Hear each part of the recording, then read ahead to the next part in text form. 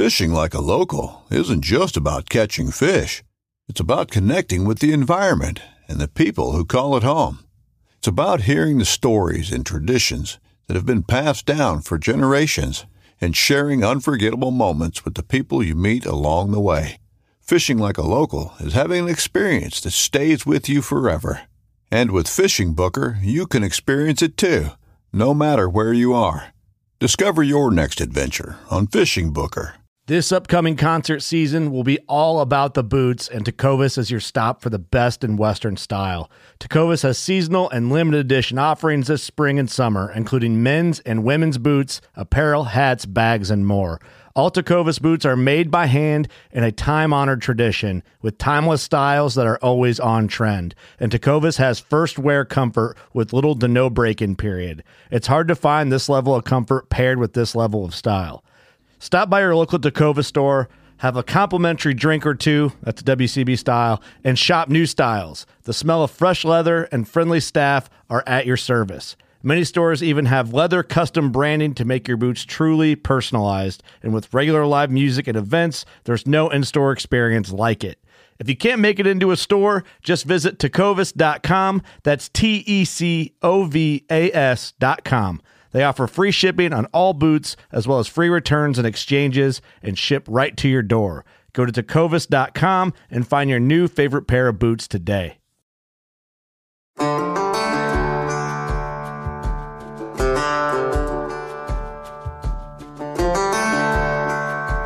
Hi, this is Wayne Saunders with the Warden's Watch podcast, and you're listening to the Impact Outdoors podcast. I look behind me because I hear a little noise, and just directly behind me is this game warden, all dressed in green with a Stetson hat on, watching us. And he puts his, just goes, shh, puts his fist, and I'm like, okay, whatever you say, sir. I'm thinking, and I'm like, I'm 6 years old.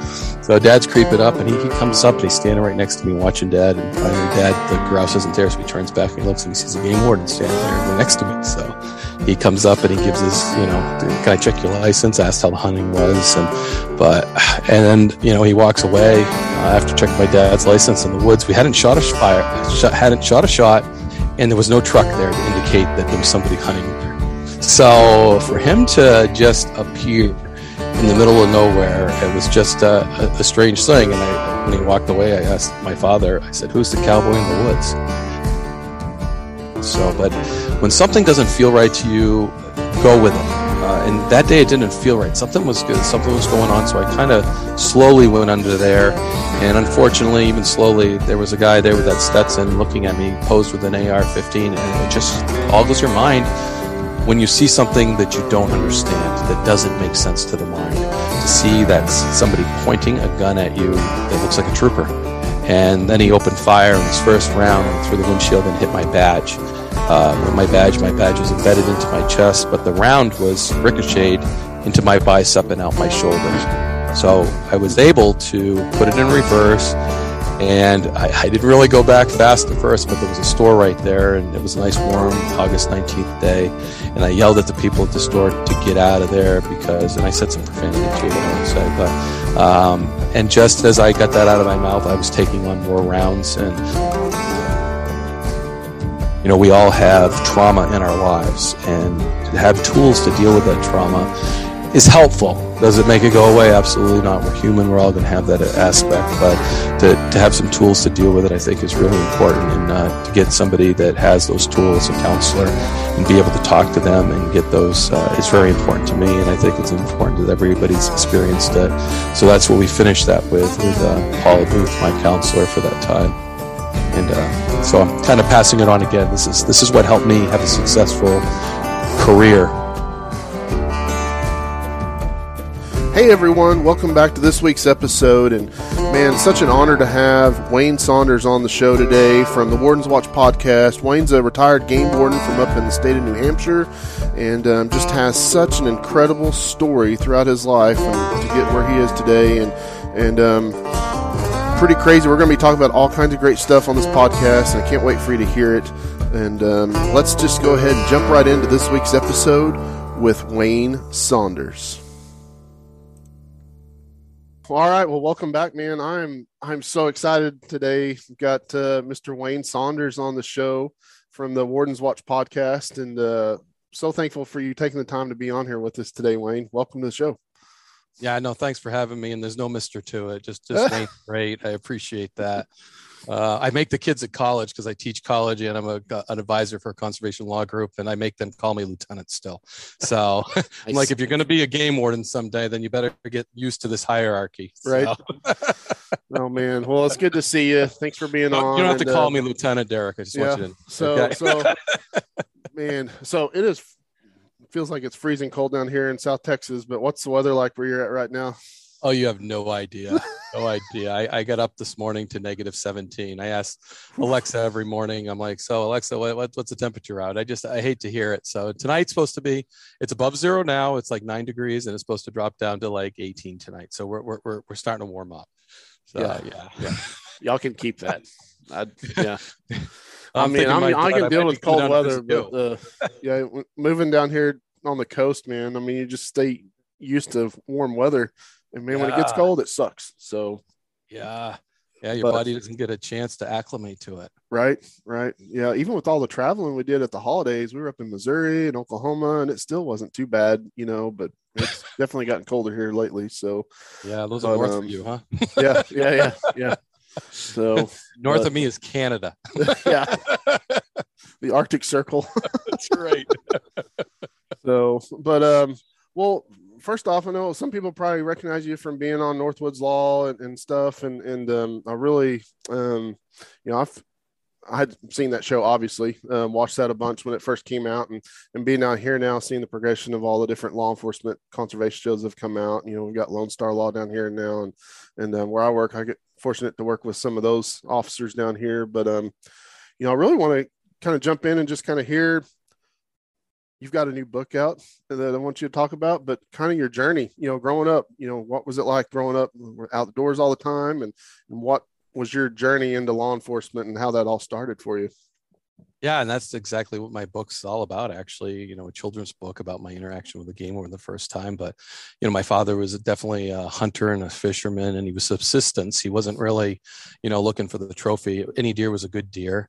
We shot skippers, we shot does, we shot bucks, whatever was available. And to be honest with you, the first deer I ever shot wasn't even with my father. It was when I got into college. I got into bow hunting, and my first deer was a bow deer. We didn't practice a whole lot shooting growing up.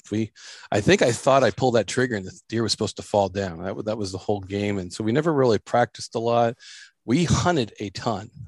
So it was like every waking moment that, we were hunting or fishing. We'd have bob houses, our ice shanties out in the lake in the winter. Would be perch fishing in the summer. Always engaged in the outdoors. So I didn't do any, baseball. I wrestled in high school, but that was about it. So we were always engaged in an outdoor activity generally. And, grouse hunting with my dad. We left from the house, went across the street. We were grouse hunting, just flushed a grouse. Dad's kind of creeping up on it because it just went up and landed like they normally do. And then I look behind me because I hear a little noise, and just directly behind me is this game warden, all dressed in green with a Stetson hat on, watching us. And he just goes, shh, puts his disc, and I'm like, okay, whatever you say, sir. I'm thinking, and I'm 6 years old. So Dad's creeping up, and he comes up, and he's standing right next to me watching Dad. And finally, Dad, the grouse isn't there. So he turns back and he looks, and he sees a game warden standing there next to me. So he comes up and he gives his, can I check your license? Asked how the hunting was. And then, he walks away after checking my dad's license in the woods. We hadn't shot a shot, and there was no truck there to indicate that there was somebody hunting there. Mm-hmm. So for him to just appear in the middle of nowhere, it was just a strange thing. And when he walked away, I asked my father, I said, "Who's the cowboy in the woods?"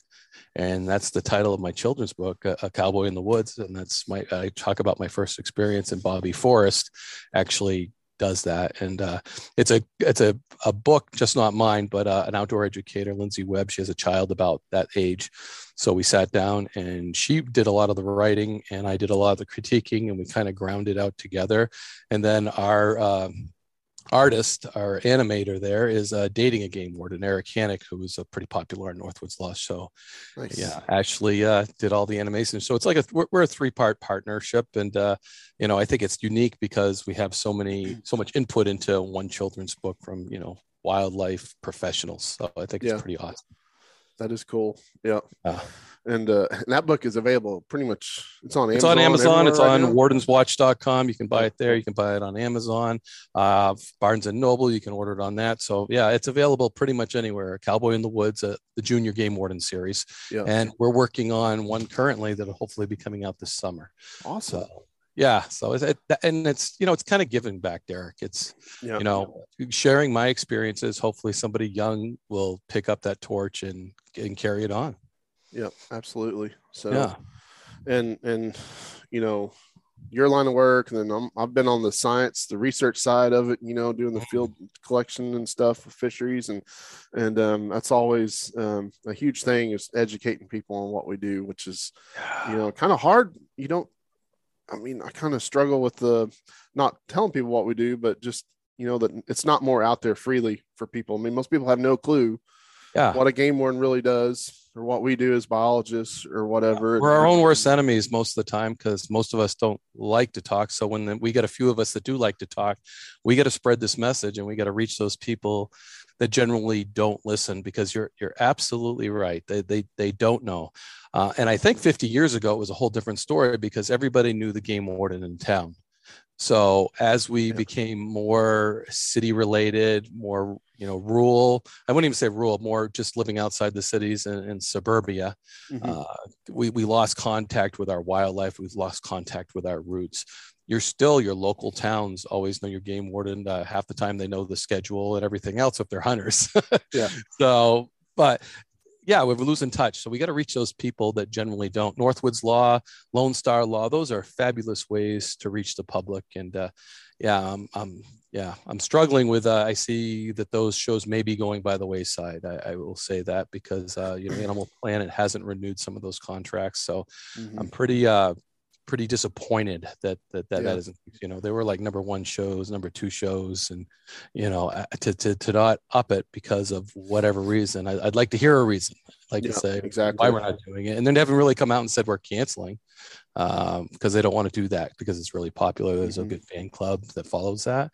But what an awesome way to reach the masses, including with social media, the things that come along with it. And then some of the things I really don't like, I could leave that social media by the wayside. Believe me, it's a lot of work that I don't really care for. I like podcasting. I don't like the social media, but it kind of goes hand in hand. Yeah, it does. I'm the same way. I'm terrible about getting posts up and doing all that, and really need to find somebody to help with that side of things. But absolutely. But doing this has been great. So, and I think going back to what you're saying about the shows and just education side of what people see you doing versus what you're actually doing, and that kind of thing, is like, it's really, I don't know, just law enforcement in general right now just seems to have a black cloud over it, for a lot of people, just because of the media and the way it's covered, and people just don't realize, what people are actually out there doing in law enforcement and stuff. And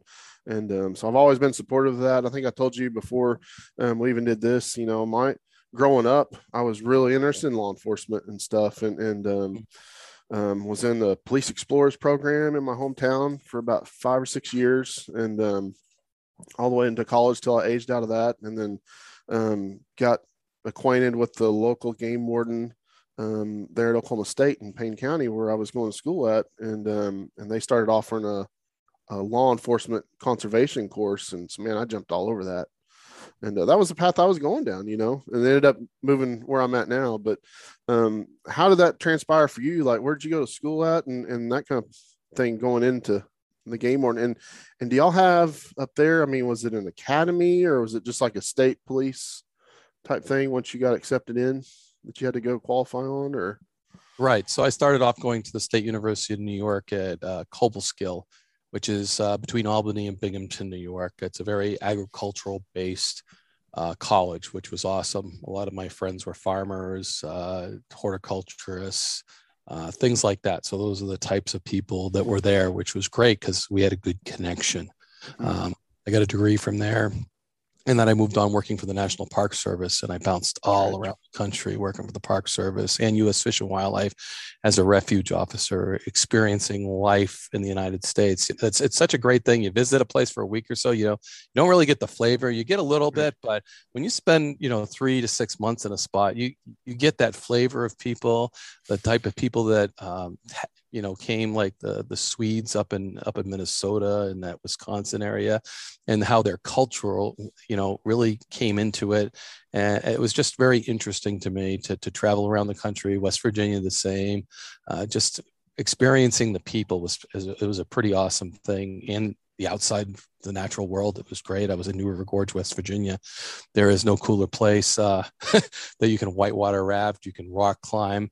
We were doing search and rescues on a daily basis. It was very, very busy. I'm sure it still is today because it still has those draws, and so many more people are doing those types of activities. Just bouncing around the country. And back then, being a game warden was a tough gig. I mean, I think I tested with over 1,000 people, and I was testing everywhere I was going because I just wanted a game warden job. I didn't care where it was at that point, but I ended up getting a job in New Hampshire, my home state, which is pretty epic. I was in finals for Maine and Virginia. New Hampshire came through with an offer first, and I said, yes, absolutely. So I came home, which was great. And how many officers do y'all have in New Hampshire? Right, like currently, do you know?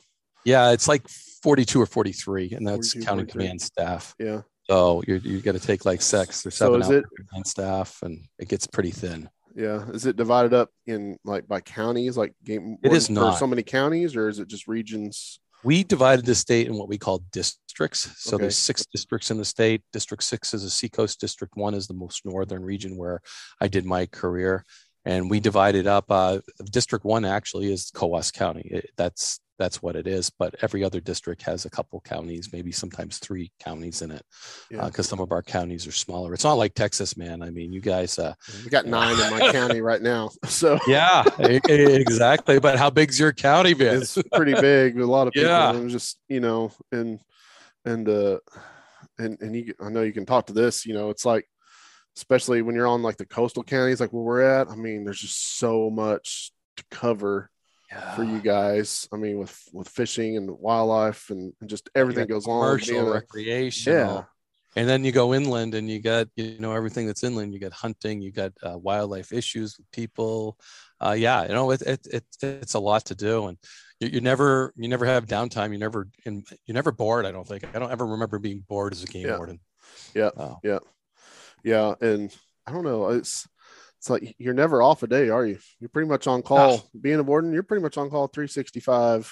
Yeah, right? And if you're being a game warden, right, it's in your blood. So I took a case that on my day off, I got a tip, and I just went out and did it. And we did search warrants on it, and we seized. We never recovered the deer. We recovered all the evidence. Bloody axes, bloody buckets. We never recovered that deer. We got a confession, but the old man would not give up where the deer went. He would not do that. So we charged him and we prosecuted him, but that was all on a day off. Man, that's crazy. Yeah. I never dared put in for that too. My lieutenant back then would have laughed at me and put it back in my face. But it wasn't about the money. It's about, that's what's doing stuff like we're doing. It's pushing it on. It's doing something for the environment, and you're passionate about it. There's something, the money is great. It makes you keep going, but it doesn't sustain you. Mm-hmm. It doesn't, for your soul, so to speak. I mean, I can look back and it was a very fulfilling job. My stuff I'm doing today is fulfilling too, but I think that's what I look for in a career, is something fulfilling. Mm-hmm. And that's what I think some people lack. But if they were all doing that, would that all be park rangers? That all be game wardens? That all be? You think we wouldn't have anybody on Wall Street, right? No, nobody be working anywhere. So it's like you can hardly find anybody working at Walmart now. Anyway, everything's automated. I know. So I guess we don't want everybody to follow their passions. Yeah. Yeah, it would be tough. We get a lot of people and volunteer with us and stuff at work and through internships and things like that. And some of them find out real quick, like the field work is just not for them. Yeah. They think it is, and they think it's all dolphins and sea turtles. And then when we got to go out and get, slopping through the marsh in 2-foot deep mud and dragging gear for 100, 200 yards to the shoreline and that. And they're like, nope, like I'm done. Yeah. Oh, I worked for a company that doesn't exist anymore, RMC Environmental Services. And I worked on the Susquehanna River, and we had a fish lift. So the first dam, the Conowingo Dam, the first dam on the Susquehanna River, is a massive dam off the Chesapeake Bay. And they would it was a fish elevator, basically. It would create a flow, and all the fish would go in there. They'd go up, we would sort them, and then we'd put all the shad, everything that was traveling upstream to breed, we would put them in a truck. So the first few days, I remember getting in there with people with their master's degrees. There was a couple people in there with doctorate degrees that had never touched a fish before. That's scary, isn't and it? we're sorting fish, and they don't even know what they're sorting. We're looking, and you get all kinds of fish there. You get northern pike, which was kind of interesting when you get a northern pike, if there was any sides to them. But you just got all kinds of fish, and you had to take the fish out and physically put them down this tube to load the truck with fish. And all these people were highly educated, had never touched fish, and usually they didn't last but a day or two because they'd been writing papers about fish for so long they never actually physically touched. But back then it was such a competition to get a job. Everybody wanted experience. So we got that experience. And I moved on to the telemetry unit with those guys. And I remember they were discussing who to take for the telemetry. Everybody wants to be on the telemetry unit because you follow fish. It was a pretty prestigious job for a seasonal job. And they were like, they'd all worked with me before. And they're like, give us Wayne because Wayne works. Wayne works, wasn't about education. It was Wayne works. So I think that's something that, needs to be followed through with our younger people today. And I think in the society, if you work hard, you're going to be successful no matter what you do. Yeah. Yeah. And telemetry, that's like I know what it is, but for people listening, it's a tracking system, basically. We would put transmitters in fish, put them right down their gullets. And we would take these little box antennas with a Yagi antenna, and then we would track them. And we would track downstream and upstream passages on hydro dams, basically was our job.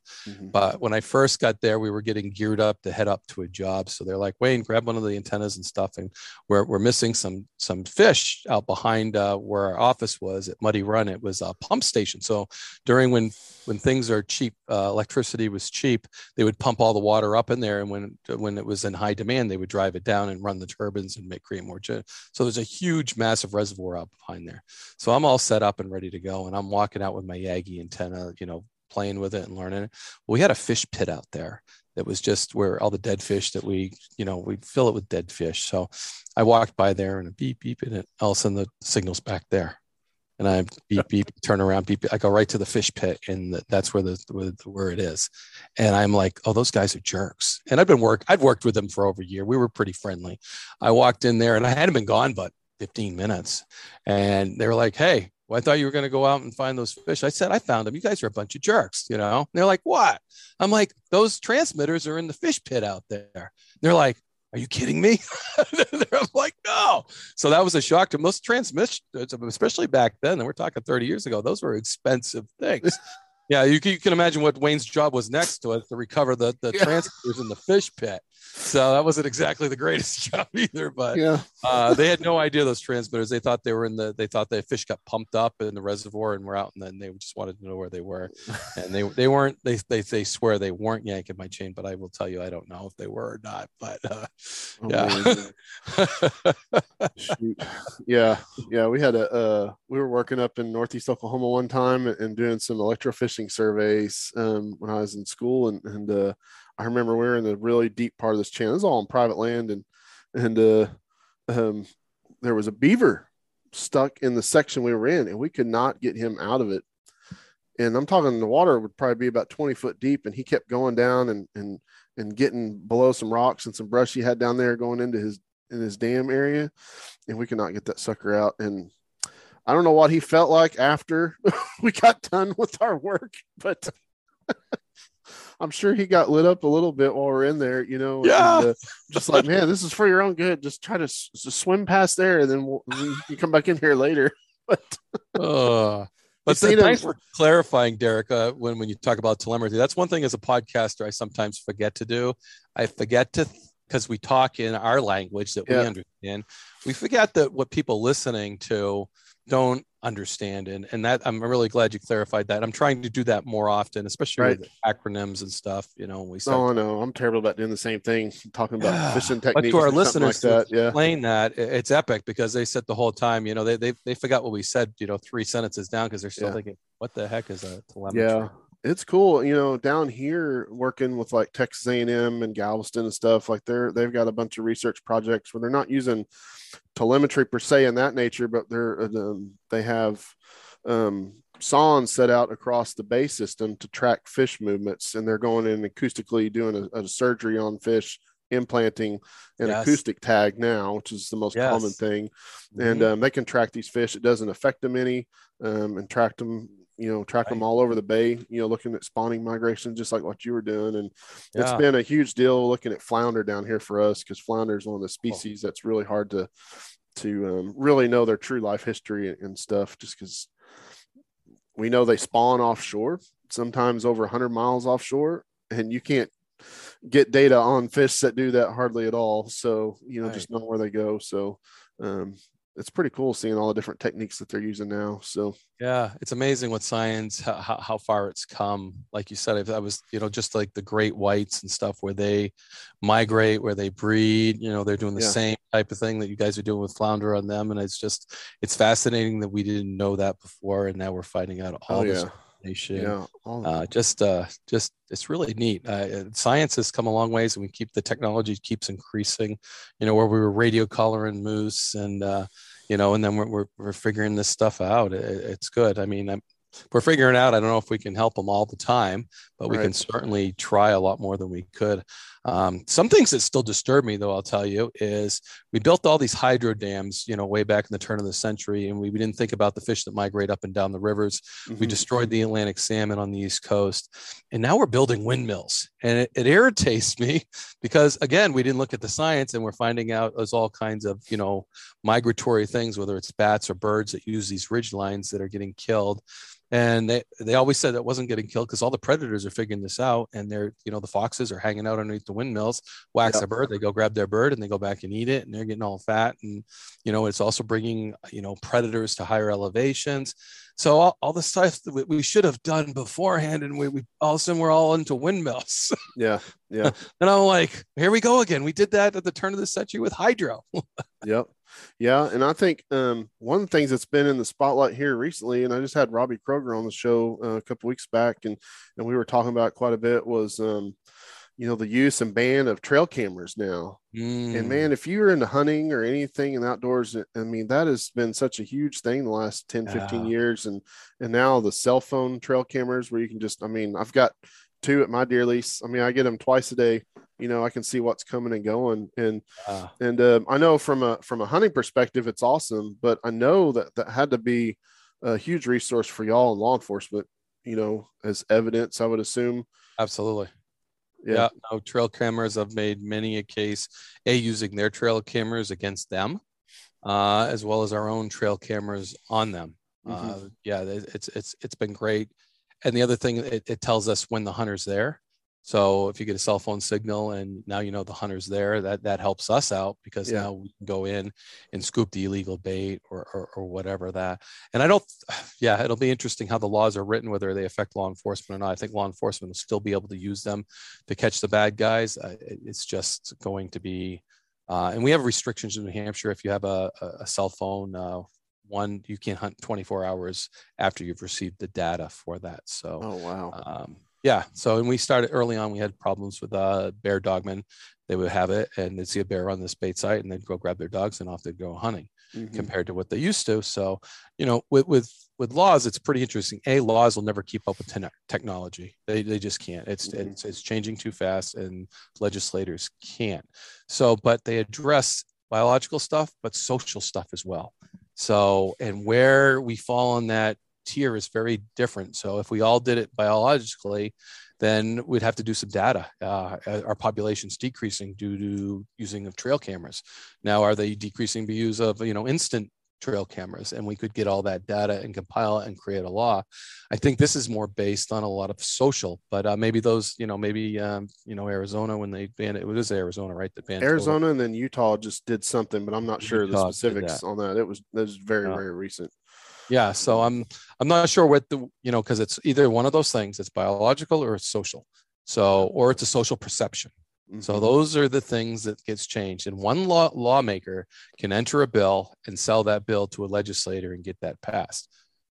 Sometimes it can go through really quick and unnoticed. And other times, it's fought tooth and nail by sportsmen and outdoors. And generally sportsmen are great. They look at the data, if there's data, and they would side on the side of the animal, because I think we are all conservationists and we all want, whether it's deer, whether it's, whatever you want the best thing for that resource. Yeah.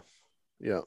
Yeah. And going back, was talking to Robbie a couple of weeks ago, we talked about, just the use of it, and there's, it's a very effective tool, and it's not an efficient tool because you still have to go out and make that kill. Absolutely. And whatever, if you're going to harvest an animal or not, but it does make it more effective for people, especially when they have limited time to go in the outdoors and do, a lot of people can't get off during the week and go hunting. I mean, they're only a day and a half on the weekends to do that. And then I don't know what it is like in New Hampshire, but I know when I was talking to Aaron Merrill, who's up in Maine, I had no idea y'all couldn't, or they could not hunt on Sundays, I believe. Yeah. There's some stipulation on that, and then it drives me nuts in Missouri. You can't turkey hunt after 1 o'clock or whatever in the afternoon. I'm like, this is prime time. It's like, I'm spoiled living down here in Texas because yeah. We can't hunt till after our turkey season ends at noon in the spring too. Wow. That just drive me crazy. Yeah. And the Sunday hunting has been for Maine, which is really good for New Hampshire, to let you know, because anybody that lives near the border has a New Hampshire license, so they can come hunt New Hampshire on Sundays. So I hope they keep that, to be honest with you, Derek, because that helps New Hampshire sell hunting and fishing license. Right. Exactly. So there's nothing wrong with that law. Yeah. Again, that's a social law. That was a social law done many, many years ago, from my understanding, so people could, go to church and spend some time on Sundays with church and family and things like that. They didn't want everybody out hunting. So I think, again, that was a social reason that they created that law, not necessarily a biological reason. Yeah, there was I always wondered, I finally had it explained to me, and I don't know if it's 100% true or not, but growing up in Oklahoma, the limit on crappie was 37 fish per person per day. That's kind of just like number. 37. It's like, where the heck did that number come from? And somebody that worked for the department or something was telling us, well, they couldn't decide back when they created that law. So when the legislators or whatever were just going, they just took an average of everybody's numbers, and that's what they came up with. So I wish they would change that. But I think in Texas here, it's like 25 a day or something now. But I think we have a 25 limit a day for that. Yeah, just things like that. Just like, that doesn't make any sense in today's current age. 37's data odd. We have. Yeah, but the number for at least New Hampshire, for why we came up with a limit on panfish, was because of the commercialization of them. So we had some guys coming over and commercially fishing, because you could commercially fish them and sell them in another state. So that's why we limited it, because we had people from other states coming over fishing the Connecticut River and cleaning house, and then they were selling them commercially. So it was a commercial business that someone was benefiting from, financially, and it wasn't benefiting the sportsmen. So that's why we did a limit. So it wasn't worth it for a commercial fisherman to come over and catch 25. Right. Yeah. So, interesting. So there's generally a reason behind the laws. There's a rhyme or a reason, like I said, whether it's biological or social. And it's just sometimes the social ones are hard to take, because everybody has an opinion, and it's just the majority wins, or that legislator that puts it through. And there's story in almost every state about those types of laws that come up. But the biological ones, I think, are great if we base it on our information, our data, and then we reflect on how we manage things, and that creates laws. So Yeah. Yeah. Have y'all up in New Hampshire, has it moved into the digital age now of reporting tag deer and things like that, like either on phone or via website, or is it still all paper, like on the animals, or how's that work up there? It's 90% paper. So hopefully we will be changing shortly. They actually just changed the law. So because our law was set up so you couldn't register anything other than paper. Mm-hmm. So we had to change the law. That just went through the legislature. So I expect that we will be catching up. I don't know about you, but I love it. I go to New York and hunt. When I kill a deer, I don't even know why I tag it, because I can register it. Right. I tag it, I register it within, before I even start gutting it, because it's just easy. Tag it, register it, and then I'll get my hands dirty. Which it just cracks me up. It's so great. It's so quick. I don't have to go, and the other thing we're having a problem with is our registration stations are declining. People, again, aren't connected to the outdoors as much. And when you get, I think maybe they get $2 or maybe they get $5 to register a deer. And, it's not economical for them to take time out to register the deer when they have people trying to buy other things. It's more economical. So I think I shot a deer in a different county this year, and there was like 4 registration stations in the county. And of course it was after 7:00, so they were all closed. So, and the nice thing about our law, it says you have to pass an open registration station. So I just drove home, and then my registration station was just down the road was closed, and I had to go further. Yeah, I mean, I didn't get into deer hunting until had moved already down to Texas. But when we'd go back and hunt up in Oklahoma, we still had check stations at the time, mid 2000s, and that was kind of the fun thing to do, to go in at night and see what all the deer, were getting brought in by the locals and stuff. All the photos. I miss that, man. Yeah, no, it's those places that have it, I enjoy going there. And we still have some really great places that do that in northern New Hampshire. They'll have hundreds of deer and big deer on the wall. Mm-hmm. So you always, they always group the big bucks. But and then you see, for a game warden, it's really good because you usually get the picture of the buck or the deer with the person. So I've used those pictures as evidence before. Yeah, I'm sure. So, absolutely. Yeah. So, but yeah, Texas, and I don't know if it passed through the commission or not last week or this week. I think maybe coming up this Thursday, but they're looking at going to the option of digitally tagging your deer and turkey and red drum, oversized red drum, which I think is great. Just because that'll give, the way we tag deer in Texas is you'll have your license printout and you'll have all your tags on there, and you have a hunter's log on the back, which you fill out, but there's no data collected by the state, So, I mean, it's only if you get checked by a warden or somebody, they'll double check, you've taken off the right tags and look at your log that you have to fill out and stuff. But now I think this will provide a little bit more like pressure estimates on what counties and stuff, how many deer are being harvested and that kind of thing, which is good. I think more data, the better, in my opinion. But as long as you can use it. It was funny when first time I went elk hunting out in Colorado. I read that book on the way out about 6 times. Couldn't find where you register your elk.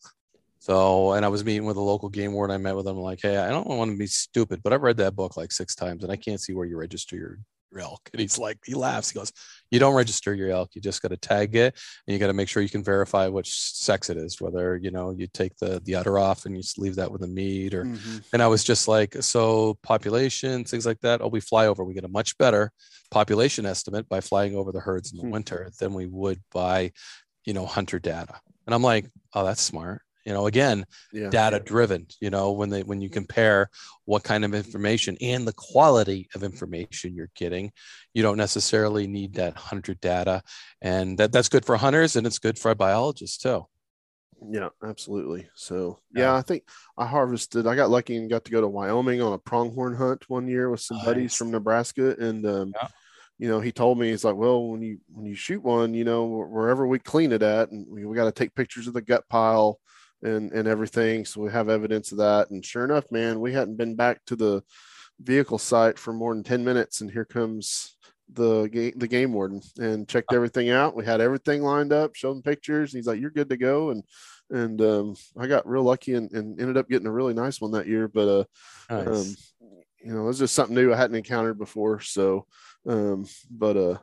But yeah, it is. so Get used to what your state rules and regulations, and when you go to another state, I think, especially with us that work within the fish and game businesses, we're always ultra careful that we know it, because we can know how quirky things are. And it goes from state to state. New York, I just went out and crossbow hunted. There's a use your muzzleloader license for your crossbow out there, because again, the legislator set up the season for crossbows, not the department. So it's kind of one of those funky little things. And so it was very difficult. And I made a couple of calls for questions, and sometimes sportsmen don't have those options. So it's nice to have those options when you can, but especially when it's tricky. And it was really nice. The warden, I could tell, they were pretty lenient on that, because it was so tricky. Use your muzzleloader license to tag your deer with a crossbow. Which different. Yeah. Well, let me ask you your opinion on this, through your career. Cause you see a lot of it on the TV show side of it now. But what was your decision making when coming across somebody where you had just odd circumstances come about, difference between issuing a citation and issuing a warning? I know it's different for everyone.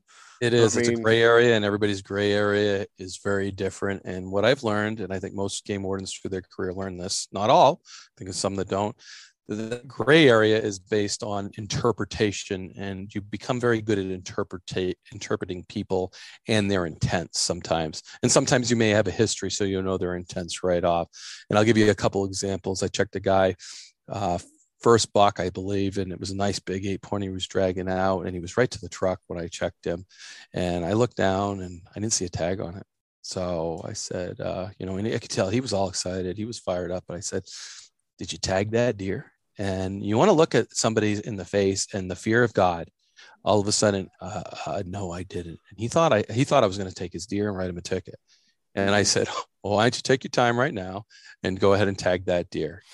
Did I think he intended to violate the law? Did I think he was going to throw that deer in the trunk and bring it home and go out hunting again? Absolutely not. He was going to tell everybody in the world that he shot this deer. He was so excited. And because he was so excited, he didn't tag that deer. Now, I'll tell you another scenario where there's a little skipper shot, and you get to somebody's camp, and they get it out back underneath the wood pile, and there's no tag on it. That's camp meat. What's a skipper? I love that. It is a yearling deer. Okay. And that's what we call them in New Hampshire. Now, I'm not sure if Maine will call them lambs at time, but they certainly understand when we call them skippers. And that's something I grew up with. And to this day, I call a yearling deer a skipper. And I never heard that. Yeah. That's awesome. I wish I could tell you, Derek. Yeah, it's something very, very regional, I believe. But that's what we call them, skippers. And yearling deer was camp meat.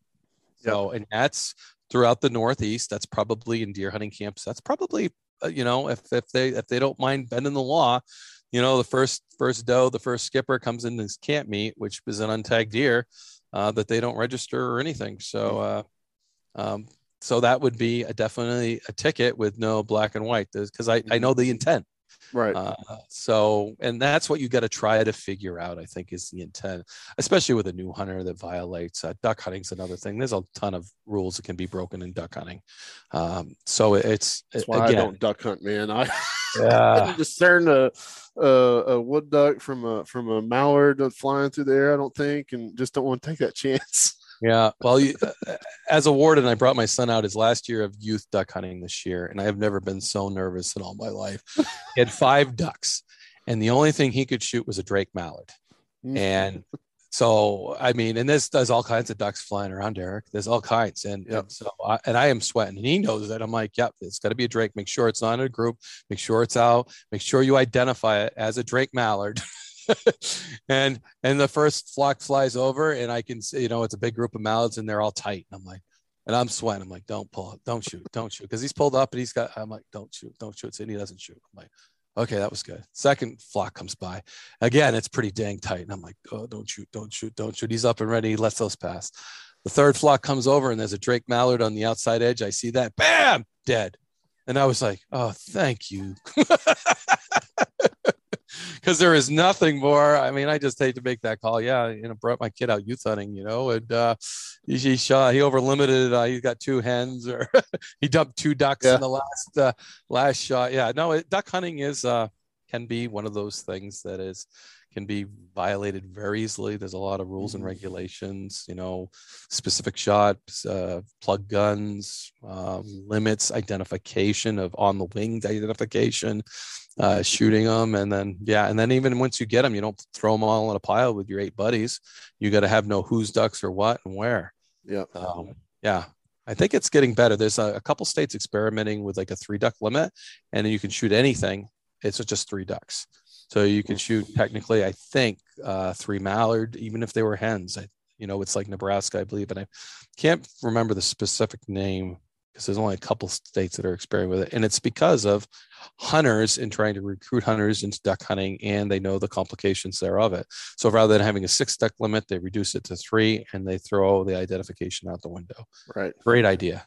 I hope it works, and I'm interested to see how that goes about, if other states adopt it or how that's going to go. Get ready for the greatest roast of all time, the Roast of Tom Brady, a Netflix live event happening May 5th. Hosted by Kevin Hart, the 7-time world champion gets his cleats held to the fire by famous friends and frenemies on an unforgettable night where everything is fair game. Tune in on May 5th at 5 p.m. Pacific time for the Roast of Tom Brady, live only on Netflix.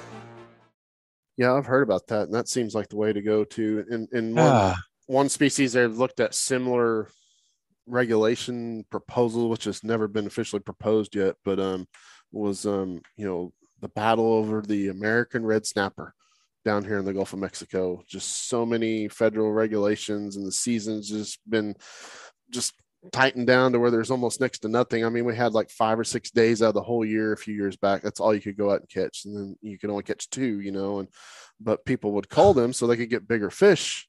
You don't want to drive 80 miles offshore, then you catch 2 15-inch fish when you want a 25-inch fish. And so they've talked about making that so like you just keep the first 2 or 3 or whatever, and it'd be interesting if something like that passed, just to see how it would affect the populations and just reduce the bycatch issue, I guess, of that. Yeah. So, because, as a management, that's why there's slot limits, because we're trying to manage. We want to keep the breeders, that type of thing. And the same with, white-tailed deer. I mean, we want you to shoot does. We want you to shoot fawns or skippers or yearlings, because that's in the management plan. And hunters that don't do that aren't helping the management plan. If they're always shooting a buck every year, right, skipping those other things, that's the management plan is part of it to help that bucks, help that herd. And that's why we got to be doe killers. We got to be skipper killers, because that helps manage things. And then the slot limit too helps managing, because we're targeting maybe the unproductive, when they're in that phase, or they're at a point where they haven't hit production yet, and we want to keep the productive things. So that's why slot limits are in place in a lot of different places, as well as management tools. Some states you got to shoot a couple, does before you shoot your buck. What a great idea. Yeah. But then when you're out there hunting, you see the big buck, and you got, I haven't shot my 1 doe yet. I'm like, so. Oh yeah. I didn't shoot a trophy buck this year, which is fine. I was fortunate, got a really nice deer last year, but my cell phone cameras that I've got up there, I mean, literally 2 days after we were there for the last day of this late general hunting season, man, here they all come, all these giant bucks. And I'm just like, it's kind of a good thing, because we know some of these deer made it through the season, and who knows what the potential is for next year. That's another good thing about the camera, is that inspires you to get back out there. I remember the first trail camera I ever got, I put out there, and that was back when there was film in them. You probably don't remember that. But anyways, I got this picture of this deer, and it had tines that were like 9 inches straight up, but it was only a 6-pointer, but it was the tallest tine. And just to know something that was around my house like that, boy, did that make me go and not necessarily hunt where the picture was taken, but hunt the area, just to know that deer was in existence. just inspired me to keep going. So I think there's a lot to trail cameras. The cell phone ones here or there, it's hard to enforce, like our laws, 24 hours. How do you figure someone hasn't hunted within 24 hours of getting that information? Yeah. That's a very difficult thing. You actually have to do search warrants on their phone, search warrants on the camera. So that type of things. And we do search warrants in New Hampshire on trail cameras. We seize them because the evidence can be disposed of very easily if we don't seize them. But then when we get them there, we just don't look at them. We write a warrant to our local judge and ask to look into it. And these are the reasons: it's an illegal bait, there was a trail camera on it, there's crimes there. Because once you have that camera, there's the exigency is gone. Now you can write a search warrant because that information isn't going to change anymore. It's in your possession. Now to look at that stuff, we get the judge, and it was just, we never had a case that inspired us to do it. It was just, I think it was good management on our part to know how this would go. If we had a good case and then we lost it because we didn't do a search warrant, we wouldn't want to do that. So now we'll seize the camera on an illegal bait or something like that. Then we'll do search warrants. Then we'll look at it and see if any of the evidence collaborates what we have. But I've got some epic photos from trail cameras. One guy during the interview, that's not my bait. That's not my bait. That's not my bait. I have an actual picture of him dumping out donuts. I mean, physically face. I mean, and it looks like the camera was sitting on him, and it was close, and he never saw it. And it took some awesome photos of him. And I slid that picture across that, and he looked at that, and it wasn't, it was like, how did you get that picture? It wasn't that was me. It was, how did you get that picture? And I just said, the CIA lets us have access to the satellite surveillance satellites every now and then. So we have a window of about an hour, and you just hit it right. So we had a drone following you around for the last month. Hey, some guys will believe that, Derek. That's the crazy part. Some guys will believe that. So. Oh man, shoot. Well, I wanted to ask you, today in this world we're in now, which you're so big on, I mean, just the podcast alone, and you mentioned it a while ago, recruitment and hunting and stuff like that. What has been y'all's best way of looking at recruiting future wardens, and what is some advice for, so I know a lot of people, even people that I work with currently that want to go into law enforcement, but we work with a lot of youth down here in the high school age through a camp that we put on every summer, and but what is some advice and words of wisdom you could give us to somebody that's really wanting to do this for a career? Yeah, keep your nose clean. That's the biggest thing, because, when we do these background investigations, we're going to look at your social media. We are going to look inside and outside. And in New Hampshire, we do a polygraph as well. So we are going to try to get that. So the cleaner you can keep your nose, the better off you are in the long run. And if you have done something, admit it up front.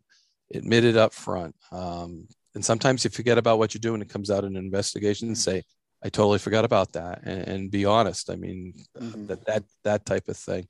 As a background investigator, I loved investigations. I really did. And I took these background investigations just like they were investigations. So, they'd give me all the lists of their friends and everything. And I'd start there and I'd say, so do you know any of his ex-girlfriends? And boy, did I get some incredible information out of ex-girlfriends, because all your buddies know your ex-girlfriends. So I would just get names and towns, and I do my own research and find ex-girlfriends and talk to ex-girlfriends about them. And one in particular, he became an officer. Boy, she hated his guts. And at the end, I said, is there any reason why you wouldn't want him to be a law enforcement officer? And she goes, oh, I want to say yes in the worst way. She's like, but I can't. So there was a good one, but I've got some really good stories out of ex-girlfriends, and nobody fills that out. So and every time there's a crack, I just kept working on that crack until I made a crevice out of it, and until I so when they keep your nose clean, and then you don't have to hide all this stuff, or be honest, be out front and say, hey, this is what I did. And sometimes we don't think of things as crimes either. Working, off the books for somebody is something that, what we all do is use generally, but that's technically should be reported.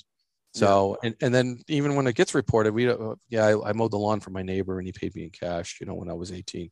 Yeah, that's not a big deal. So but that's around the right time of thinking. Now, as you get older and, you work under the table, making hundreds and thousands of dollars, that becomes a big issue. Yeah. But keep your nose clean, because that's the most, that's probably the thing that sinks people that want careers in law enforcement the most. And we are struggling to find good candidates right now. So if you have a clean nose and you have a fishing game background, even if you don't, if you have an outdoor background, if you like being outdoors, some of that stuff can be taught. And some of those people that learn it are so smart and sharp to different things than we are. We have to look at recruits differently too. We have to take a sit back, and maybe they're not the traditional recruit that we grew up doing, that hunted and fished and did all these types of things. Maybe they've never hunted and fished, but they are very technologically savvy, that they can go onto somebody's Facebook page and say, hey, look what he posted. He shot a deer last night, and, I don't see a registration slip for this. But it's all over his Facebook page. And this kid pulls it up like nothing, where us old dinosaurs are over there going, that's what, how'd you do that? What's Facebook? Yeah. And I think sometimes we get in that line to so to speak, or that area, we get honed in on what was traditional, and we forget about the non-traditional skills that a lot of these candidates bring to us. Yeah. And I think it's pretty standard across the board now for, a bachelor's degree for most game wardens is pretty much, I think, a required bachelor's degree for most states that I'm aware of. I'd say mostly 2-year degrees up in the Northeast. Maine doesn't have a degree requirement. Really? New Hampshire has a 2-year. Vermont has a 2-year. Connecticut has a 4-year. I think Massachusetts may have a 4-year too. So you would probably, if we counted them down, there's probably more 4 years than there are 2 years. Mm-hmm. And some states still aren't requiring even that. The state of Maine, I know some southern states also don't require. They just require a high school diploma. Mm-hmm. And then they teach you. But I will tell you, every time you get a degree or a certification, you just put yourself above somebody else, above somebody else, above somebody else. So that, when they're looking at two people, one has an associate's, one has a bachelor's, they'll probably hedge towards a bachelor's. If they're equal and one has a scuba diver certification, and that's a big thing in your state, New Hampshire, we have our our dive team. So that might put you up. So I tell the kids in college where I, advise them, I'm like, just get as many. We just did a trapping class. So all the students were participating in that. They all got their trapper education certificate. Are they going to be trappers? Probably not one of them. But are they going to have that knowledge that comes with it? Absolutely. When they go to an oral board and they come on and they see a trapper certification, I'll tell you what, I was on an oral board before. If I saw a trapper certification, I would be like, whoa, that just brought that individual up a step in my mind, because he has the knowledge just by going through that trapper education course. A lot of people go through the hunter safety course, but how many of those hunter safety people become instructors in hunter safety? Right. Again, that puts it on a different level. Not only did he take his hunter safety course, but now he's an instructor in a time where we need instructors. And, it gives that edge. So if you want that edge, you just keep competing, you keep putting yourself up, because you'll never over qualify yourself as a game warden, especially doing those types of things that you probably enjoy anyways. Yeah. And I always highly recommend just, if you're passionate about something, wanting to go do something, is just find ways to get your foot in the door through volunteering and stuff. And I don't know if y'all offered that option up there for ride-alongs or whatever, but it's always so beneficial when we're hiring new people. It's like,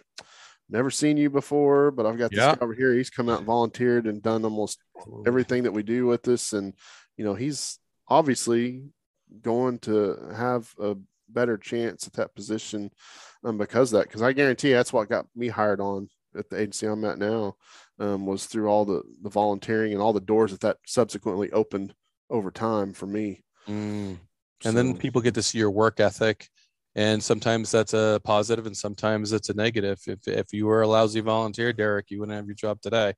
That you became a name and not just who was that kid that just stood around and did nothing all day? And I've had those. I've had those people put me down as references, And then people call and ask about them, and I'm just like, I can't not tell you. It's like, it's just, we had a lot of issues, with their work ethic or whatever, and it come back to bite them. And I'm not doing that to be rude, but they just got to be honest. They just really weren't cut out at that time for that line of work and stuff. But it sucks having to do that. And I've only had that happen maybe once, maybe twice of all the people. But you didn't do that. They did that. Yeah. They did that. They did that. So they shouldn't have put me down as a reference, I guess. That's what I'm saying. But well, if they were smart, they would have called you and said, "Hey, right, down for reference." Yeah. And I said no to a neighbor. He wanted me to put, and I just moved in.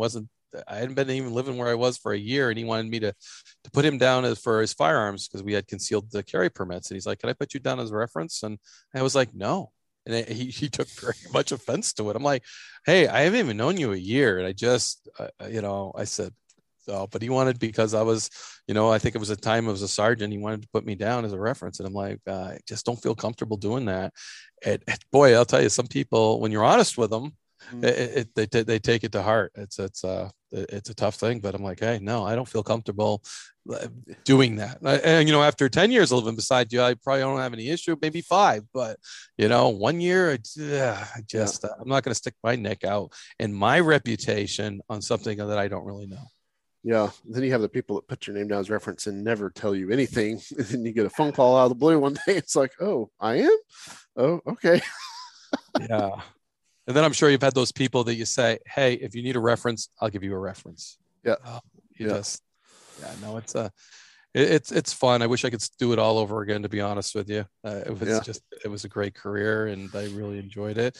And believe me, I remember all the good stuff and I forget all the bad stuff, but we had some, it was some pretty, whether it was cold nights, whether it was hairy rescues, whether it was, there was a lot of bad things that went along with it, but I always remember the good things. So yeah, it's the same. And I know you've seen a lot worse than I have, but it's like with a lot of jobs, you remember the good stuff. So some of the scariest things I've done, Derek, has been on the water, Lake Superior, when I can't see out of the waves. I'm running on, back then it was Loran. And you can't see it. So operating on that's a long time ago. I know, don't you?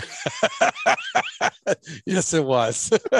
And it wasn't half as good as satellites, man, but I was scared out there. It was all by myself, and the waves were 13, 14 footers. I was taking a 25-foot whaler. It was all inclusive. I was going down. I was surfing down.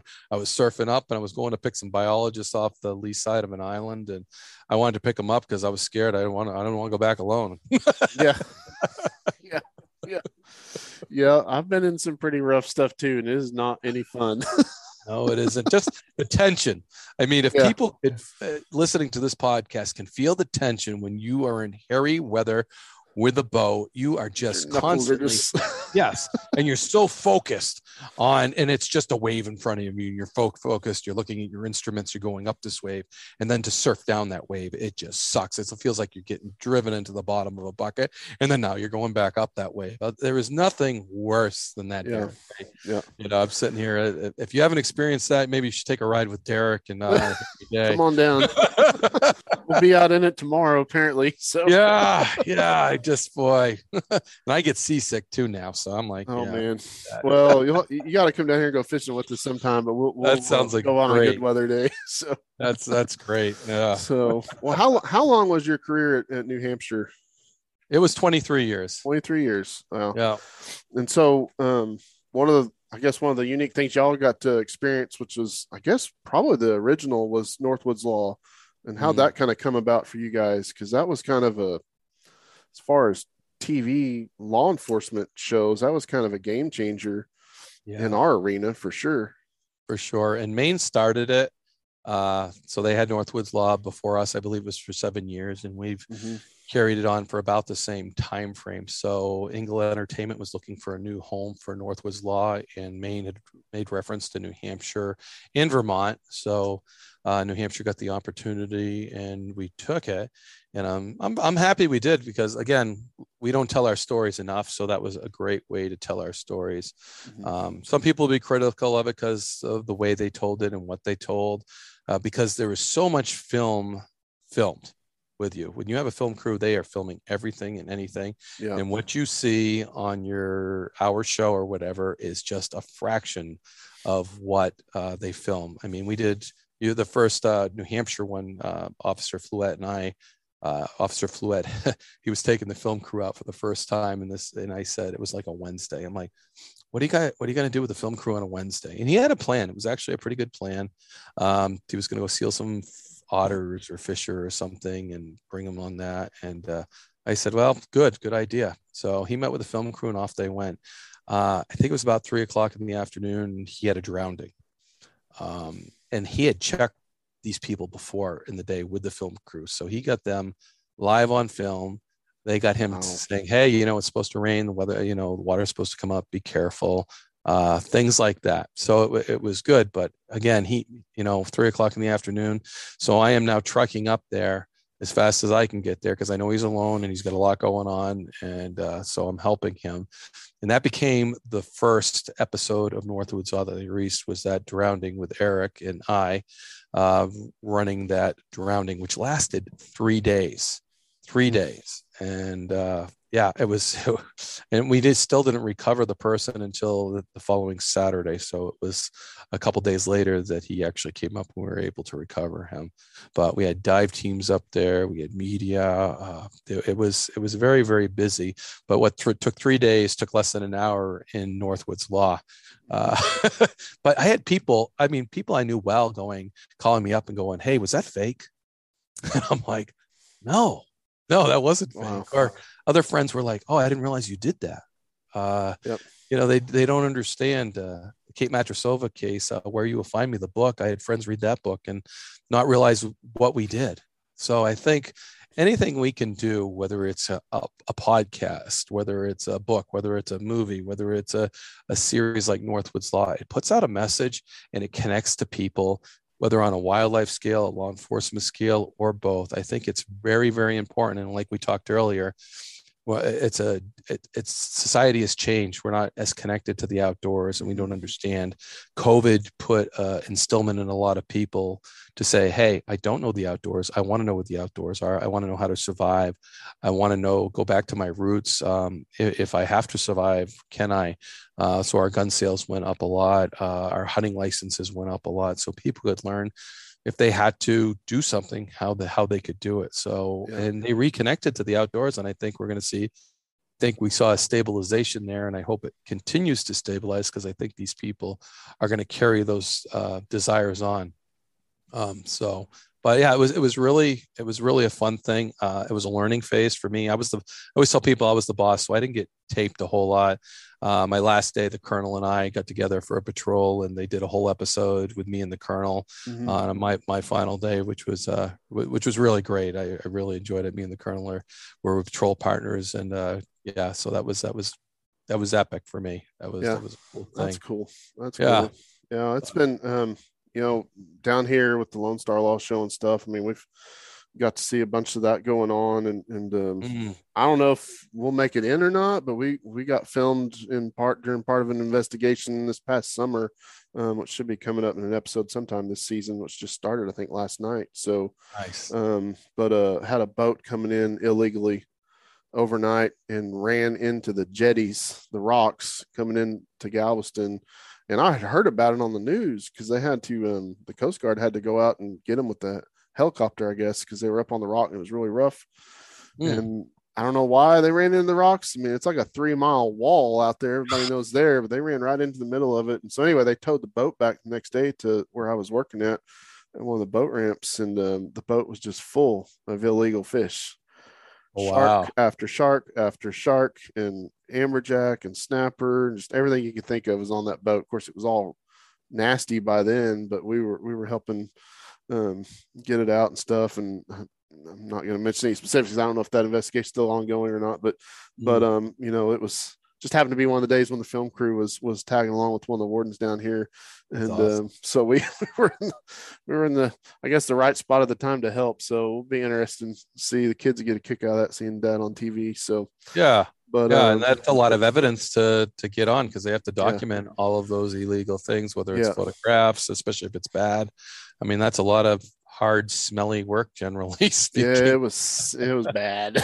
Yeah, exactly. There was no ice. I'll just put it that way on anything. Yeah. So, but man, just, I guess people don't realize how much of that stuff goes on, that you don't hear about. Cause I mean, it happens more than you think down here. There's just so many people and stuff. But there is money that can be made on a resource. I'll tell you, there's going to be crime. Yeah. It's just this, when someone's going to exploit the resource in order to make a buck. Yeah, absolutely. So, well, I know going with the Northwoods Law and all that stuff, but you morphed after you retired into this podcast thing that you're doing now currently, which is where I know you more from, and which I think is awesome. Highly recommend everybody going and subscribing and listening to all that. And how did that come about? I mean, I assume you were looking for something to occupy your time and kind of continue what you were doing. Yeah, that's so true. And when you've done the best job that you could ever believe you've done, to just stop, I tell people I felt like I jumped off a cliff and I was waiting to land.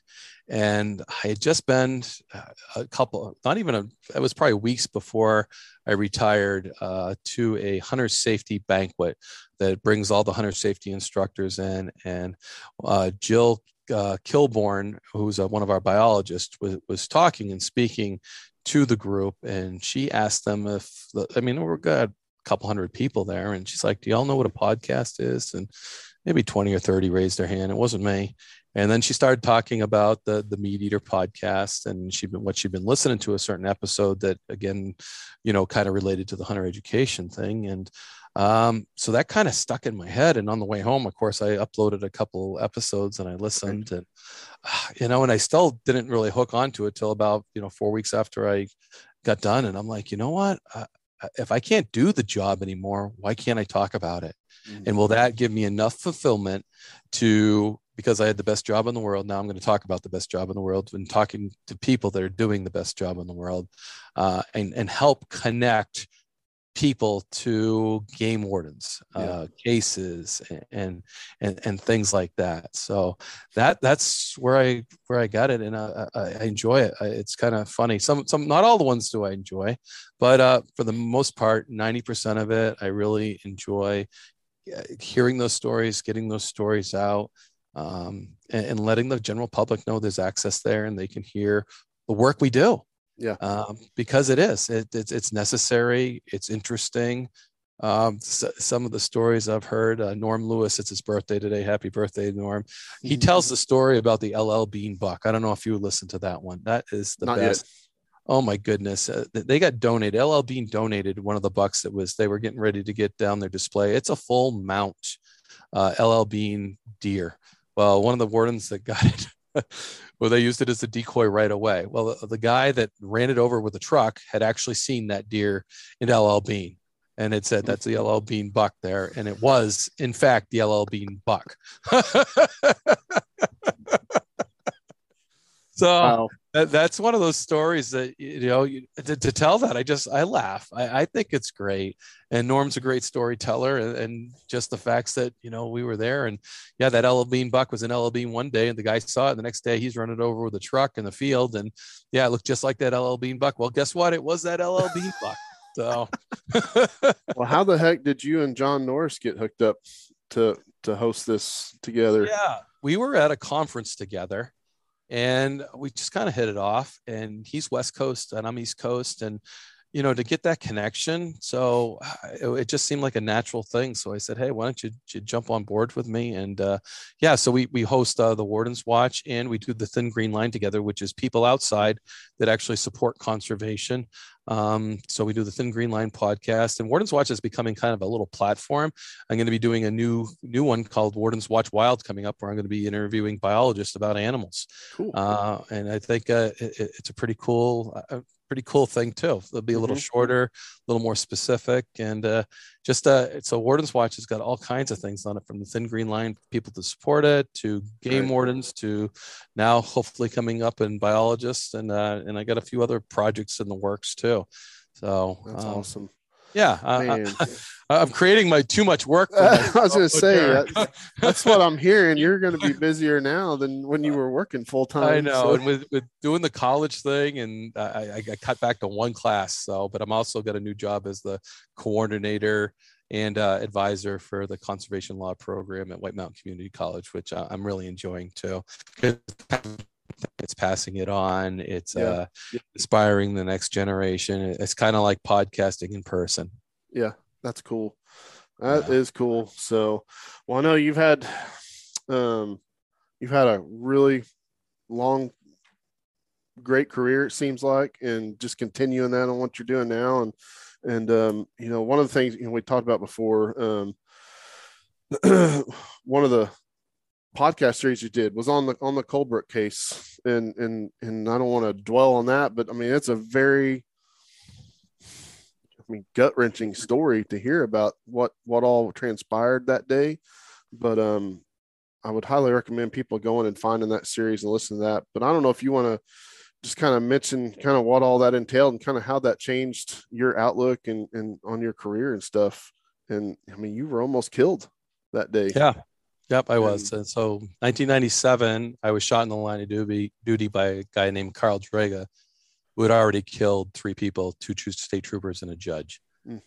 And a 4th person, Dennis Joes, who was tried to stop his killing spree. So he had already killed 4 people.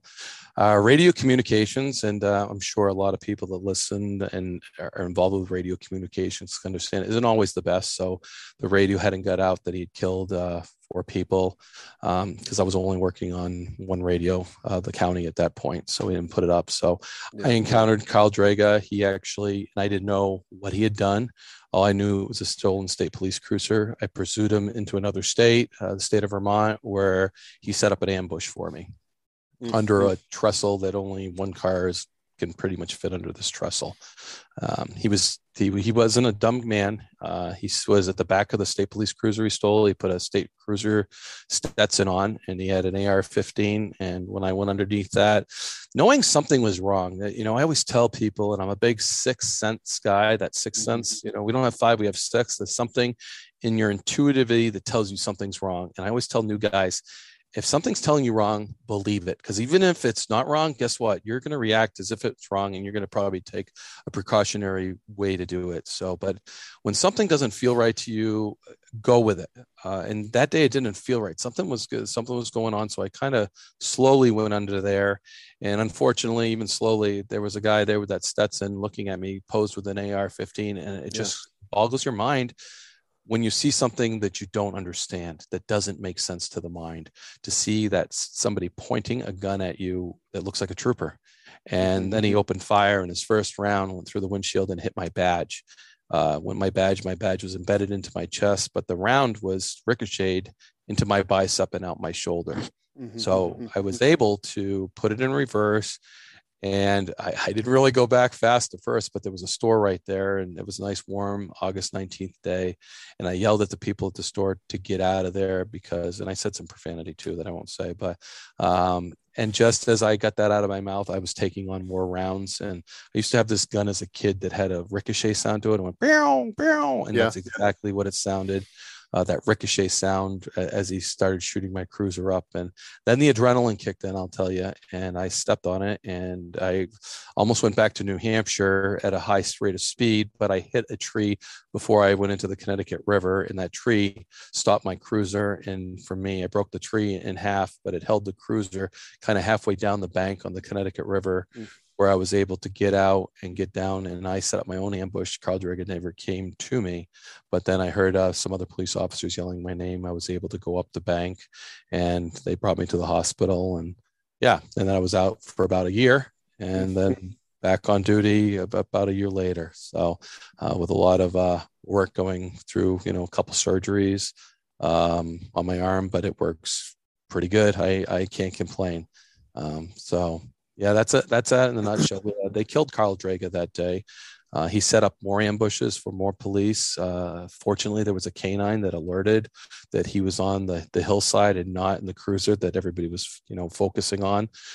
He had set that same Stetson up on the hat with he took his shirt off and he put it as if it was somebody laying over the steering wheel. So it looked like someone was laying and set another ambush. And he set up on a ridge line. So when people were coming down this woods road, that he would be able to open fire on them. And he opened fire and he hit two people. So a border patrol guy and a state trooper also were shot at that time. They were pinned down. They were returned fire, which when they returned fire, well, I should say that the recovery crew that came in returned fire and was able to kill them. They scooped the people, the two guys, or one guy that was down there, and scooped them up and hauled them out. And at the same time they were returning fire, that's when they killed Carl Draga. And it took them a while to find that out as well. But yeah, so that was the shooting. It was of all the, like you said, the podcast. I did a 4-part series on it, which ends with my my counselor. And I'm big on counseling. We all have trauma in our lives, and to have tools to deal with that trauma is helpful. Does it make it go away? Absolutely not. We're human. We're all going to have that aspect, but to have some tools to deal with it, I think is really important. And to get somebody that has those tools, a counselor, and be able to talk to them and get those is very important to me. And I think it's important that everybody's experienced it. So that's what we finished that with Paula Booth, my counselor for that time. And so I'm kind of passing it on again. This is what helped me have a successful career. Because that happened very early in your career, correct? Yeah, I was 2 years on. Wow. 2 years on. And there's a lot of things when you're 2 years on, you don't have a lot of sick time. You don't have a lot of holiday time. So the legislator actually passed a law and gave me all of that back through that. So it was very supportive. Game wardens didn't have some of the things that state police had as far as in the line of duty injuries, so that we were able to, through that legislation, elevated up to, we came to the same point as our state police, which was a lot of positives came out of that for different reasons. We upgraded. We had bolt rifles back then. We went to the Ruger ranch rifles, Mini 14s. Radio systems changed. There was all kinds of positive, and I like to focus on that. Tragedy, losing friends, for sure. Yeah, and I think that's, good comes out of bad. I mean, I tell it to people all the time right now, especially dealing with COVID over the last couple of years, like, you got to look for the light. It's like there's a lot of bad crap that's happened. A lot of people have died and just a lot of stuff, but you got to look at the bright side of things, and that'll help get you further down the road. And I think that's exactly what you were able to do. And probably the most interesting one of the series you did was the last one, in my opinion, with Paula. So I appreciate hearing that story, and I'll let you put that in. And thanks for talking about that.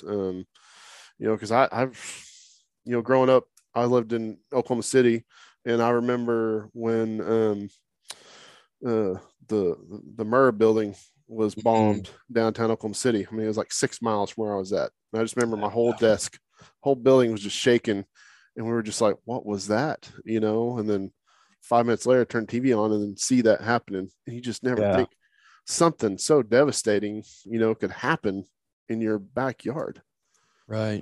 And if anybody ever gets an opportunity to go see that building, talk about tear your heart out, that is, as a national park or a historic, I mean, it's just it tears your heart out. It really does. And know that somebody within us could do that to our country. Just that's you want to talk about tragedy, all the children that were lost in that. It was just that's devastating today. I can still remember going there and being so affected by the memorial. So just kind of like 9/11 too. I think I found because we went down there when the rescue was still kind of towards the end of that and turned it into the recovery part, and just some of the pictures that I took at that, I think I was a junior in high school when that happened. But just gut wrenching, what transpired that day, not the same situation that you dealt with, but it's just still a moment in your life where you experience something like that, and just it's like, how could this happen?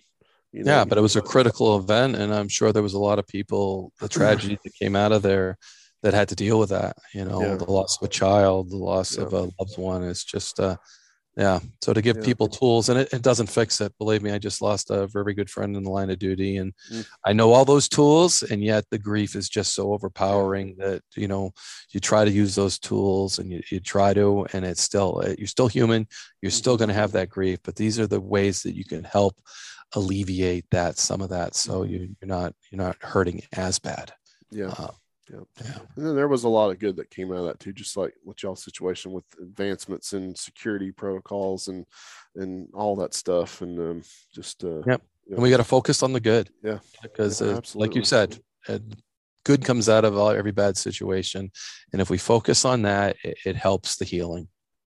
Yep, absolutely, man. So, well, not that we're going to end on a bad note, but I want to thank you so much for being on, dude. This has been one of the best podcasts I've been a part of, so I really appreciate your time and stuff. But let everybody know where they can follow you on all the platforms, because I know you're right on top of all the social media stuff. Oh my goodness. Like I am. John Norris is extremely good at that stuff. So, but we have Warden's Watch Podcast on Instagram. We have Warden's Watch Podcast on Facebook. We have a TikTok that I don't pay attention a whole lot to, but Morgan Day developed that, and she said it was for her generation, not for mine, which I would agree with her. And wardenswatch.com, you can go right there. We've got a little store. You can buy some Warden's Watch apparel. We can also get John Norris's book, The Hidden War. You can get my children's book there as well, A Cowboy in the Woods, as well as listen to every podcast on there as well. If you're not, savvy with a smartphone, and go to Apple Podcasts or Spotify or Google Podcasts. But we're all on the main platforms, just like you are.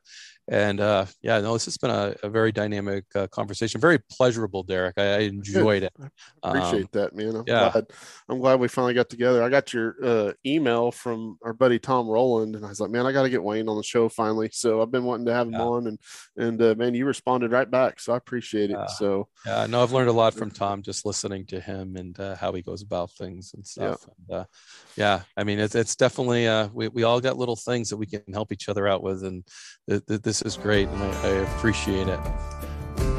Well, me too, man. Well, I appreciate it, and we'll have to do it again. We'll get some. There's a lot of other stuff we can talk about, so we'll have to do another episode sometime. So. Absolutely. All right, Wayne. Great. Well, you take care, talk about that oversized red drum or something. I used to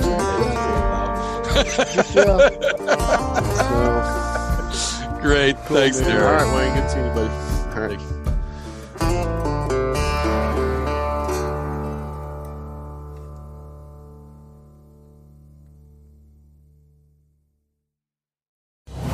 Brave anglers search for the one they call king, but who will take his throne? Tune in to Waypoint TV's Battle for Silver, Saturday, May 18th from 12 to 6 p.m. Eastern. Presented by Abyss Battery. Waypoint TV.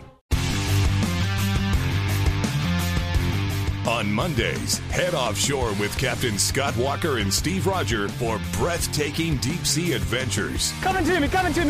Double. He's jumping. Oh! Look at that belly. Don't miss Mondays with Into the Blue. Brought to you by Academy Sports and Outdoors from 7 to 10 p.m. Eastern. Tell a few fish stories along the way. On Waypoint TV, the destination for outdoor entertainment.